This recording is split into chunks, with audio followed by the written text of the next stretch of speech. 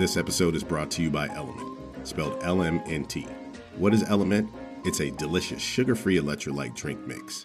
As a coach, we are constantly trying to find the best products for our athletes to train and compete at their highest level. Element is a great alternative to other commercial recovery and performance drinks and has enough sodium, potassium, and magnesium to get you feeling and performing your best. Plus, it has zero sugar, no artificial ingredients, and is gluten-free. With 8 delicious flavors, you are guaranteed to find one your taste buds will love.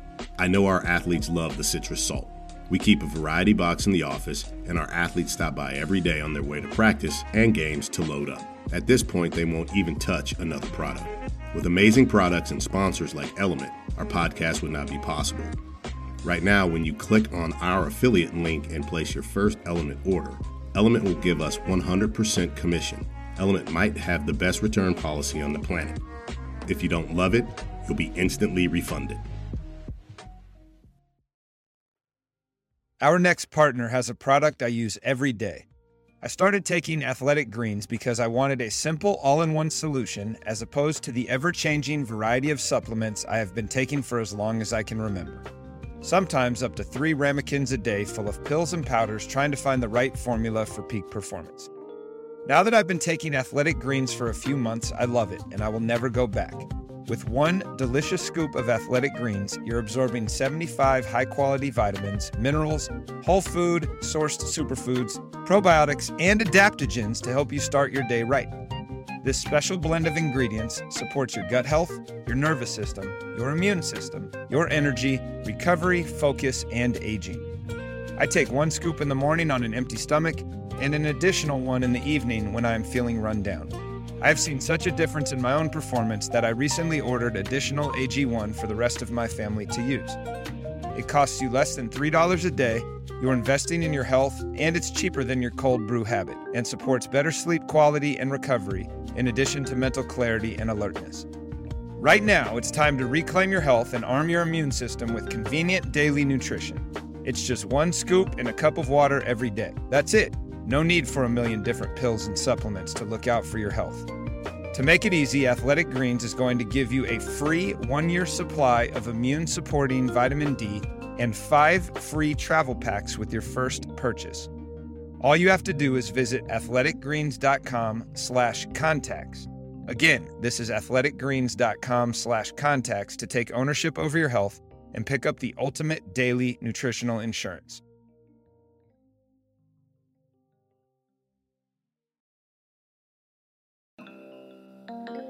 Welcome to the Contacts Coaching Podcast, dedicated to bringing you practical ideas from coaches, sharing what they have learned throughout their career.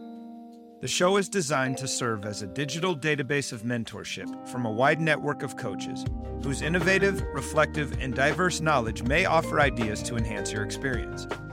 In addition to sport-specific expertise, each episode also dives into the ways in which culture, strategy, and tactics can cross from one discipline to another. I'm your host, Justin Klein.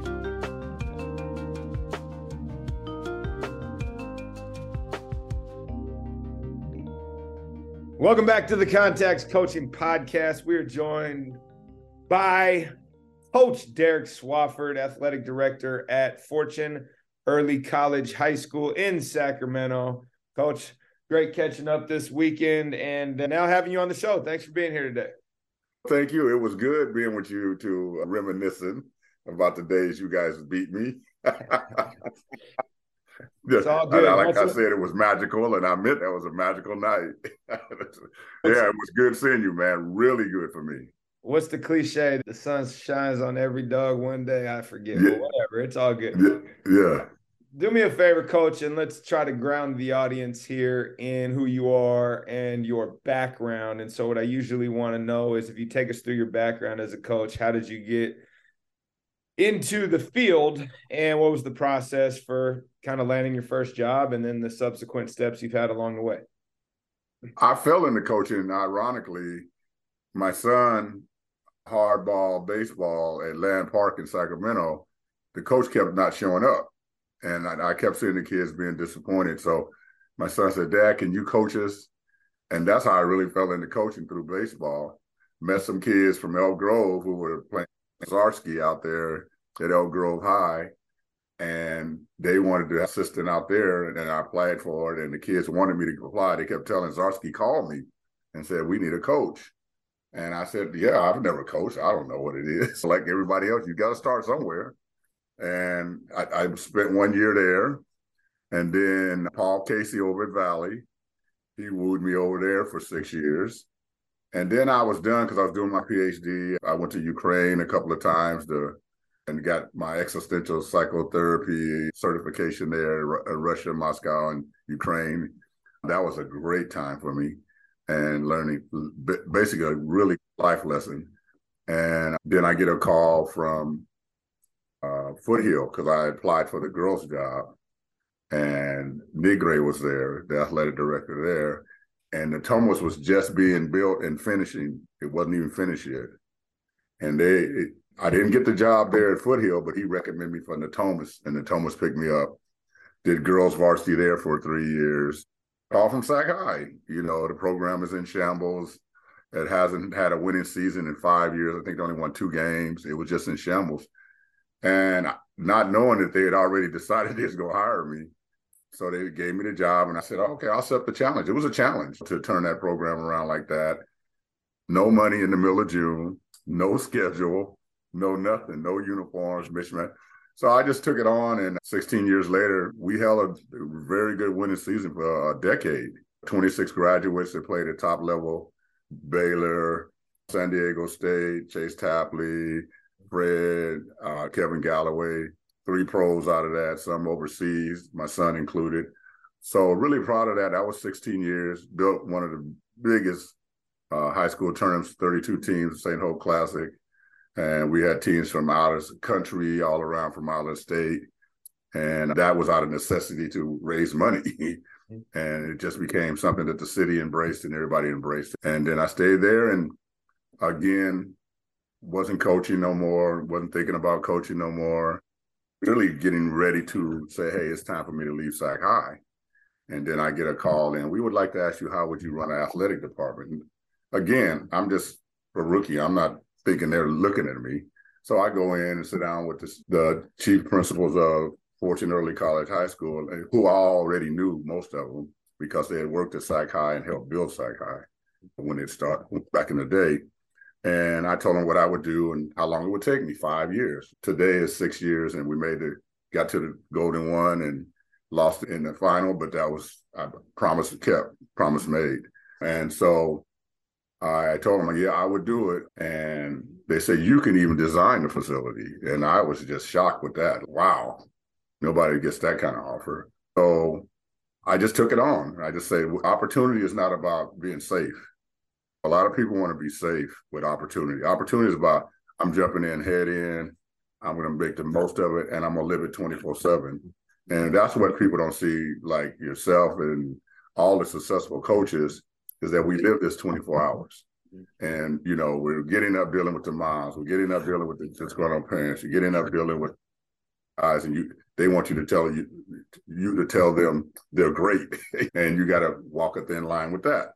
So once I got that done, we built the facility. It's beautiful. To see it on paper and then to see it come to fruition is something that's things you doodle it out, you write it out. You know, it's game plan, right? Game plans get changed in the middle of the stream. And I'm really proud of that. And I think it's the best thing I ever had and happened to me in my life. And so now this is my 6th year with them. They gave me the keys to the car. They didn't say no to not one thing I asked, not one thing. We got the big Jumbotron, we got the weight room, we got the $1 million track, we got all of that. And so that's where I'll stay until it's time to go. That's an awesome story.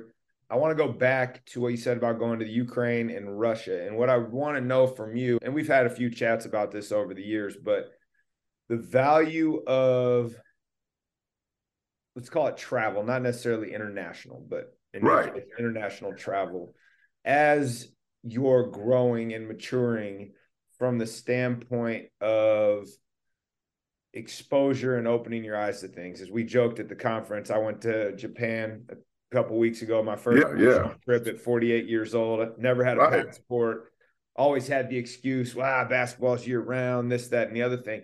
What would you tell people as they're young getting into this about the value of that experience and what you've gleaned from all of your trips, and that you could package into, hey, here's what's important. And I know that's going on, but take a little time and do this. Yeah, I tell people education is education, academia is academia. But full academia means that you went out your comfort zone and you traveled to outside the country, to another state, to the South, to see how other people live, because that's going to impact you.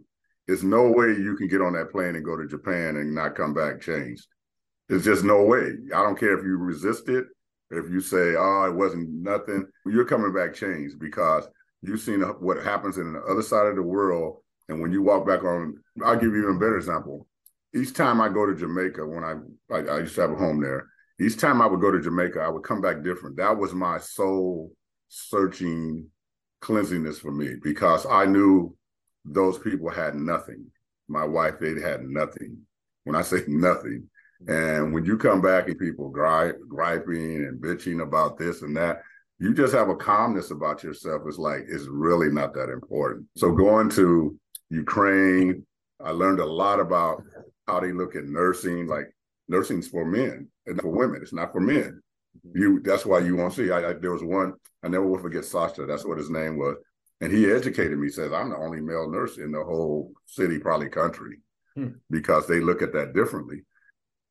Traveling, I tell people, you have to travel, and particularly now in the U.S., as multiracial as the U.S. is becoming, you have to know something about the other cultures and stuff. Like, I took Spanish and I got to see, and I was like, I want to get out of Spanish.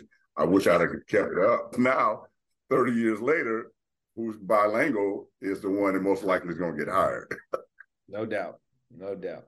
Where would you say, besides your annual reset trips to Jamaica, where would you say are other places that surprised you and how much they had to offer over your years of travel?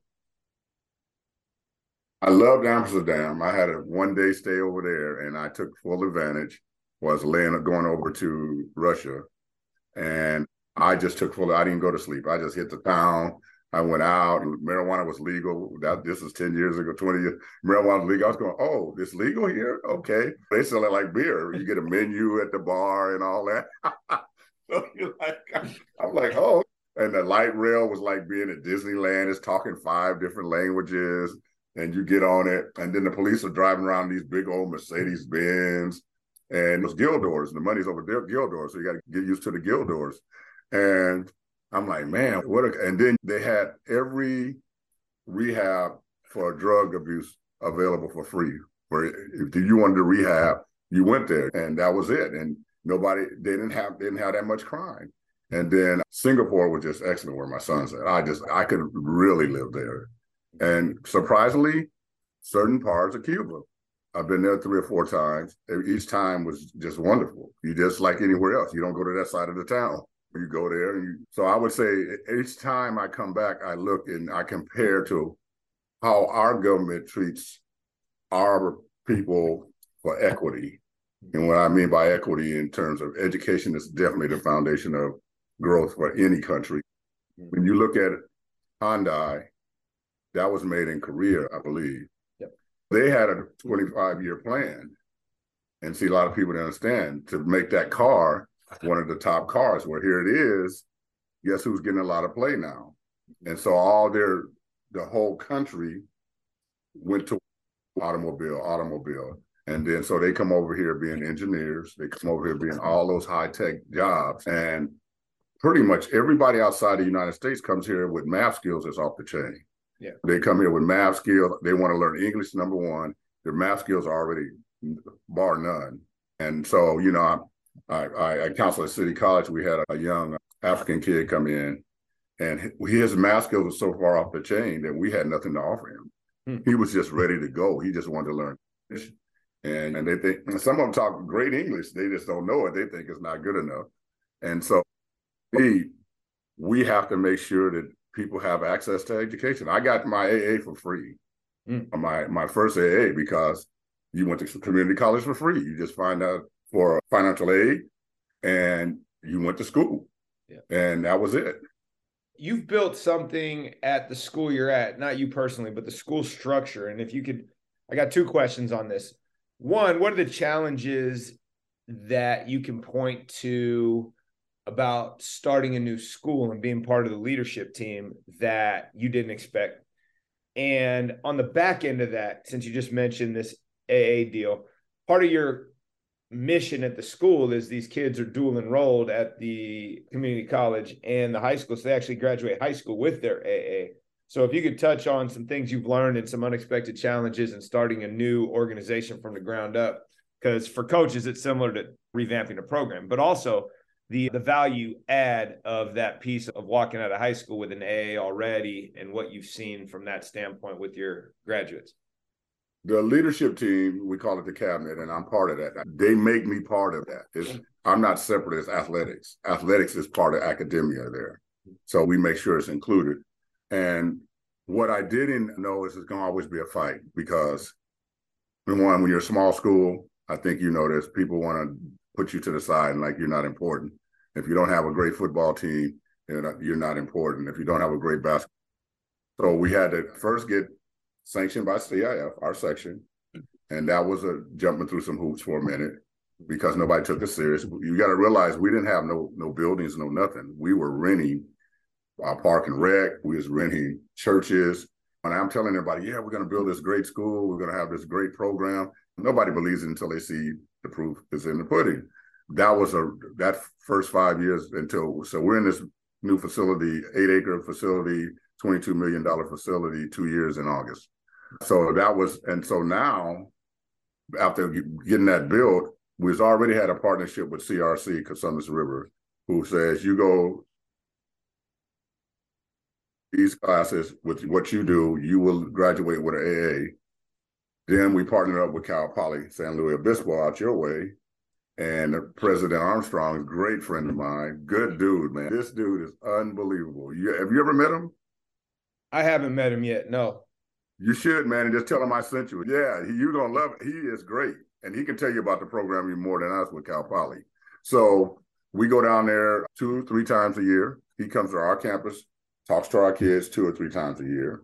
He recruits African-American kids because he wants to make sure diversity is on the campus. And the AA all came together. So when my granddaughter's attending there now, she had 2 AAs when she walked out. So what a savings. What a savings for any parent. And then you go to an institution like Cal Poly, one of the top institutions in the country, to be debt-free because they go there and they help them pay for everything.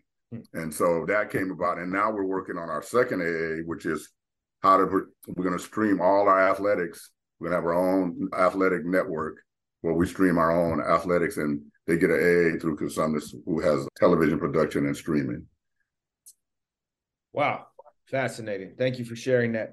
Can you, besides the CIF piece in getting the athletic program started, what other challenges did the school face in getting started from a standpoint of, you had no buildings? Obviously, that's a huge challenge. What about attracting students to the school and retaining them? Because I believe you told me you have 2,000 students PK to 12, and there are something like 11 different campuses. But how have you navigated the retention piece over the years? And it doesn't need to be elaborate, but just a couple minute sound bites so that we can all understand exactly that uphill battle from not just the high school level, but also the pre-K level. And I'm speaking a little bit just on what I know, but the CEO and listening to our CEO in meetings, we go TK through 12. So that means we're training our kids from, matter of fact, we take our 3rd and 4th and 5th graders to Cal Poly and they spend the night in the dorms. So they can learn, particularly for African-American kids, that this is what college looks like. This is where you belong. So from TK, you start matriculating through all our system. If you choose, because some parents are like, this is too hard. Some parents, I tell everybody, you're not going to get 100%, but if you get 75%, that's great. If you get 80%, that's great. And before COVID, our English and math scores and everything was in the top with everybody else. So after COVID, we dived down a little bit. We're working towards getting that back up, and that's working.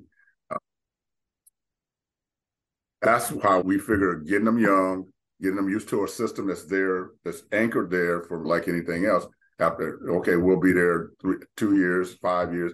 We figure in 5, 6 years, we'll be a stop that everybody wants to get to, and we'll have a waiting list. Nice. Love it.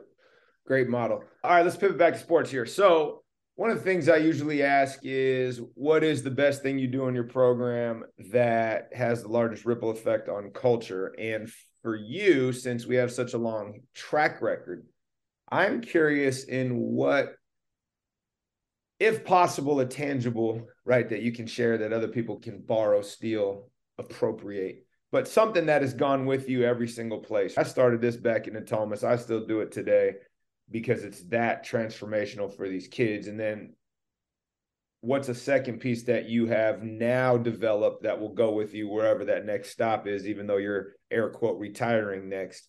I'm sure you'll be back in it in some mix, but I always ask that, right, as something to offer. Hey, this is really powerful, and this is what we do, and then the impact that it has. In today's family, particularly with inner city kids and people valued education, it's culture building. It's culture building and discipline.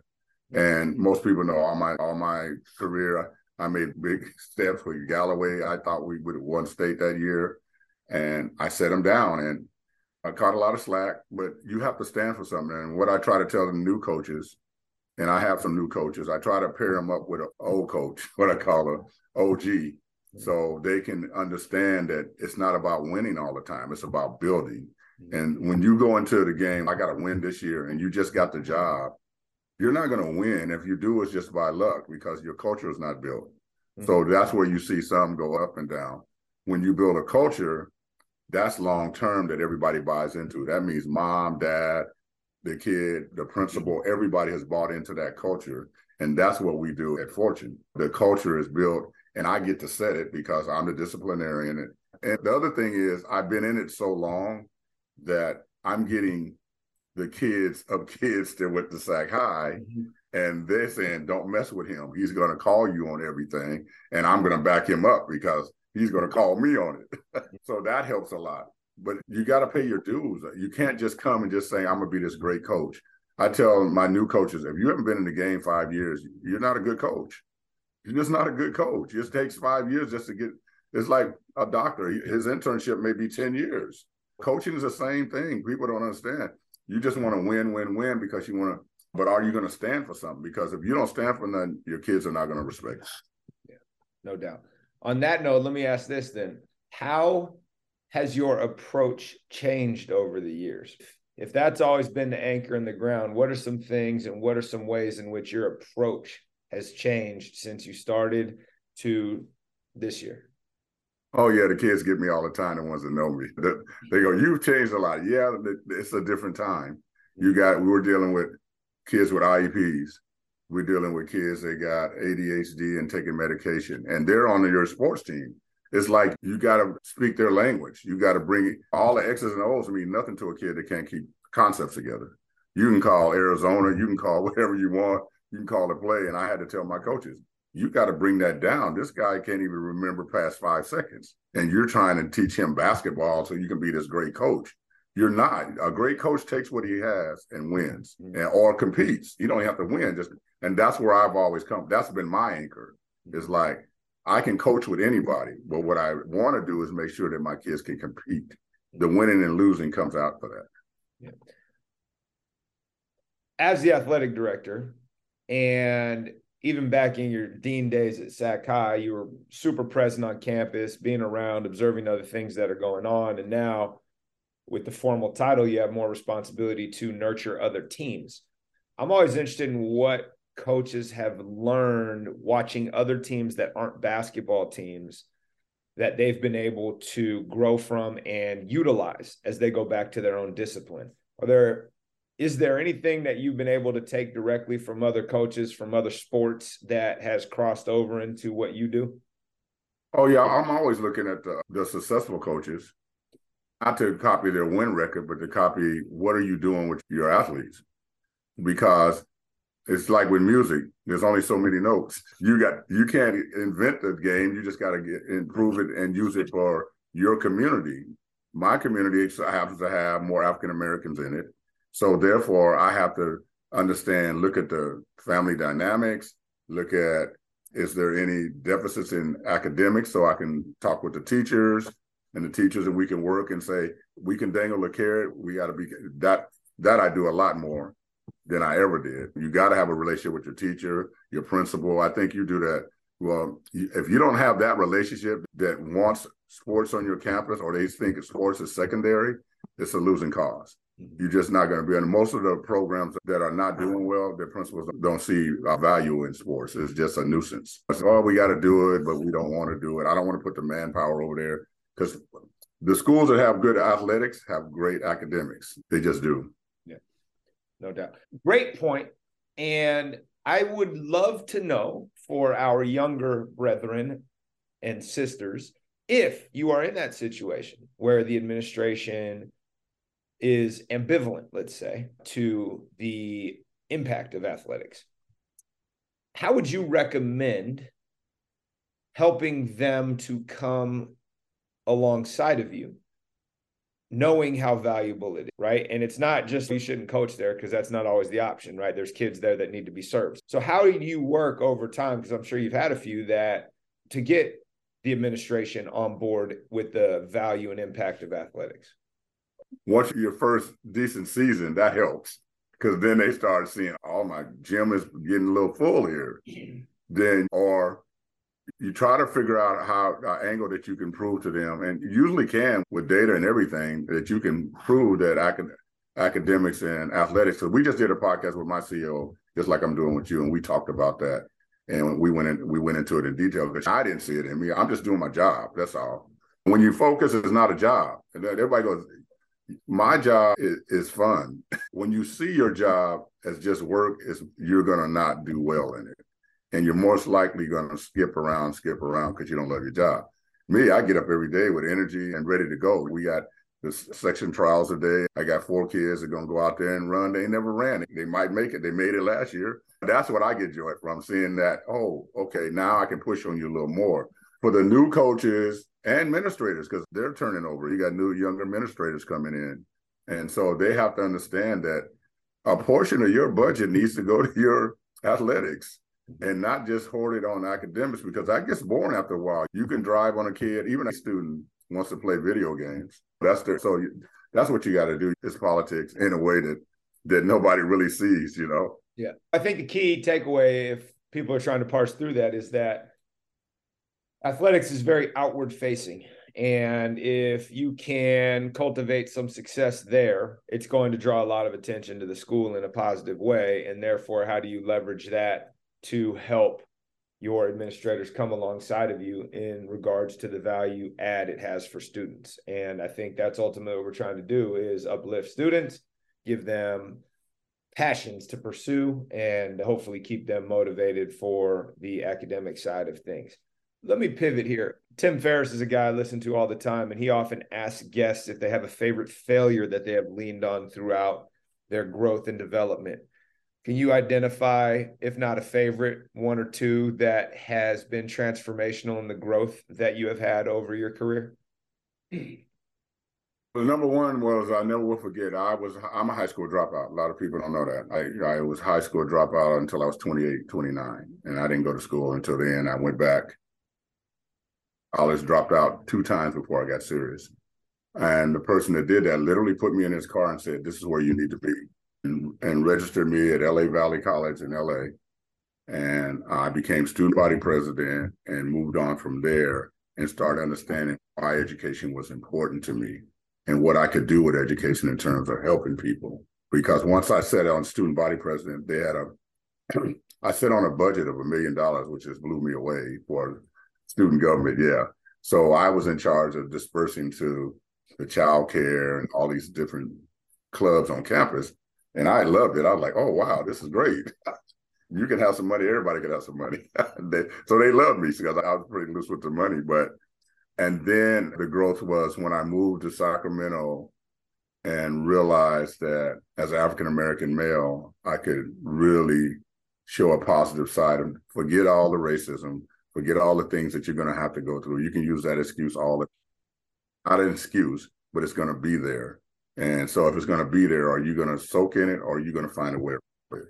And I just chose to find a way around it and find people like yourself who accepted me and didn't give a damn what color it was, or just good fellowship.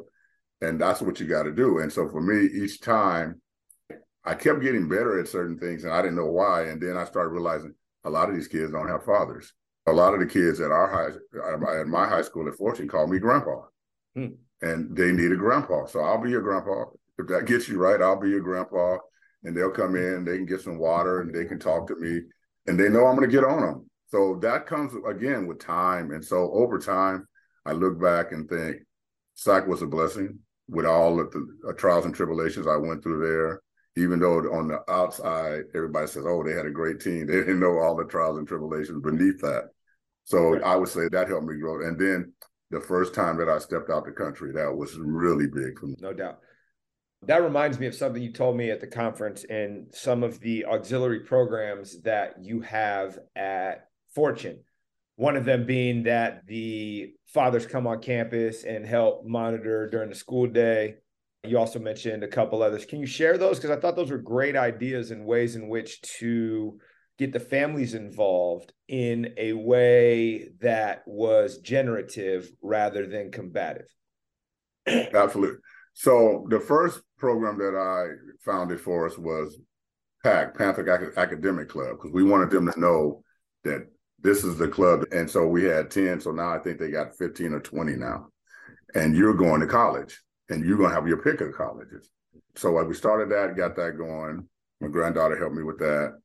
And then the next one was we did Fathers of Fortune recently. And Fathers of Fortune was fathers that come on and they just monitor the hallways. They just sit in the hallways and watch. You just observe. If you got, I always say it's the adults. If a program's not working, it's the adults. And I say it in the meetings all the time. If we're not working the right way, it's somebody here that's breaking the hole there that's not on board. So the fathers come on, their jackets, they got the jackets on, the kids know them, they can interact. And some of them are fathers of kids who attend. So that makes a big difference because my dad's on campus. I can't mess around. So that helps a lot. And parent boosters, opposite word parent. Parents are to get involved. We meet the last Friday of the month for 1 hour. I don't make it long. We say what we got to say. We do what we got to do. Nobody's got to sit there and grandstand about this or that. It's not a griping session. It's about what we need to do for our kids, what we need to do for athletics, how we're going to set up the Fortune showcase, those type of things. And so your parent, because the children that do well, parents are involved, hands down. Children that don't do well, the parents are not involved because it's a fight. I get it. You're low income. It's a fight every day. You just don't want that fight. I get it. But if you want your child to go to college, you got to fight with him. You got to fight with him or her. No, that's a great perspective. And I like all of those things. And I think they're gems for people looking to figure out how they can get another stakeholder besides the administration and the coaching staff and the teachers to walk alongside them and helping to uplift these students. All right, last question. This one's a little bit of a brain teaser, but I know you'll come up with something here. And I got this from a guy named Dave Stahoviak. He runs a pod called Coaching for Leaders. And he always asks at the end of it, what is something that you have most recently changed your mind on? And the way in which I frame this is, what's something that you used to be over here and you were pretty dug in on it, but now for whatever reason, you've changed your mind and you're over here and here's why. And it doesn't have to be coaching related. It can be life. It can be parenting. It can be teaching. It can be coaching. Who knows? But just something that you have intentionally changed your position on for a legitimate reason, because I think it highlights the idea of having a growth mindset and being a lifelong learner. Yeah, for me, it's coaching the new coaches. Now I'm in a position where I'm athletic director. People call me for jobs. And so I can say, this is how I want my coaches. And we're going to meet tomorrow. Matter of fact, because what is a coach's responsibility? Go with their responsibility. We do it once a year. No, we meet probably 2 or 3 times a year. And because one thing about communication, if you don't communicate, you don't get nothing done. And the reason I say you don't get nothing done is because out of sight, out of mind. Yeah. So that's why people will go, why have a meeting? I say at least once a month. I get it. Meetings can be boring. I get it. Some people like to be in the meetings to hear themselves. But you got to meet, so you got to get to know each other. And I want my coaches, and right now we got 4 women. I'm really recruiting women heavy. My volleyball coaches, both women, they do girls and boys volleyball. My girls coach, assistant coach for the girls, but I want a girls head coach. They know that. So we're going really, so those 2 things I'm trying to, and that's been a big thing with the state and everybody, is getting women in, because you got to start somewhere. They don't know how to coach. I didn't know how to coach either. So you got to help somebody learn. And when you do that, so I've really learned to reach out and stop talking about, I hate this guy, I hate her, they don't know what they're doing, and mentor them. I got one coach that's needs a lot of help. And I said, I'm not here to fire you. I'm here to coach you up. Yeah. And that's what it should be. Yeah, no. And I think Eddie talked about that while we were at the conference in the main session, where they were struggling with tennis and the tennis program was dying. And he found like an art teacher on campus that was enthusiastic and optimistic and wanted to be involved. And now he's got a thriving program. And his point was, look, you could teach somebody how to coach something, but you can't necessarily teach them to be optimistic, energetic, and wanting to be involved. And so if you have those people already on your campus, why not go get them and show them and teach them how to grow? Coaching is very important. Yeah, no doubt. Coach, I appreciate taking the time this morning. I know you got a busy schedule. Keep me posted on how things are going, and I'm sure I'll see you soon. Man, thanks for having me, man. Appreciate it, and good seeing you. This podcast was also brought to you by teachhoops.com. As coaches, our inboxes get flooded with noise on how to make your program better. Teachhoops.com will get you focused on what needs to get done. One thing you've heard from these podcasts is no matter the experience, you got to keep pushing yourself to be better. Coach Steve Collins will help you direct that noise. He is there to help you. He has the credentials as a coach, and he's never turned down a Teach Hoops member. Sign up for a plan at teachhoops.com and mention us at checkout. This site is here simply to help you be better. Take advantage and see you on the court. Remember, go to teachhoops.com. This episode is brought to you by Element, spelled LMNT. What is Element? It's a delicious sugar-free electrolyte drink mix. As a coach, we are constantly trying to find the best products for our athletes to train and compete at their highest level. Element is a great alternative to other commercial recovery and performance drinks and has enough sodium, potassium, and magnesium to get you feeling and performing your best. Plus, it has zero sugar, no artificial ingredients, and is gluten-free. With 8 delicious flavors, you're guaranteed to find one your taste buds will love. I know our athletes love the citrus salt. We keep a variety box in the office, and our athletes stop by every day on their way to practice and games to load up. At this point, they won't even touch another electrolyte product. Without amazing products and sponsors like Element, our podcast would not be possible. Right now, when you click on our affiliate link and place your first Element order, Element will give us 100% commission. Last thing, Element might have the best return policy on the planet. If you don't love it, you'll be instantly refunded.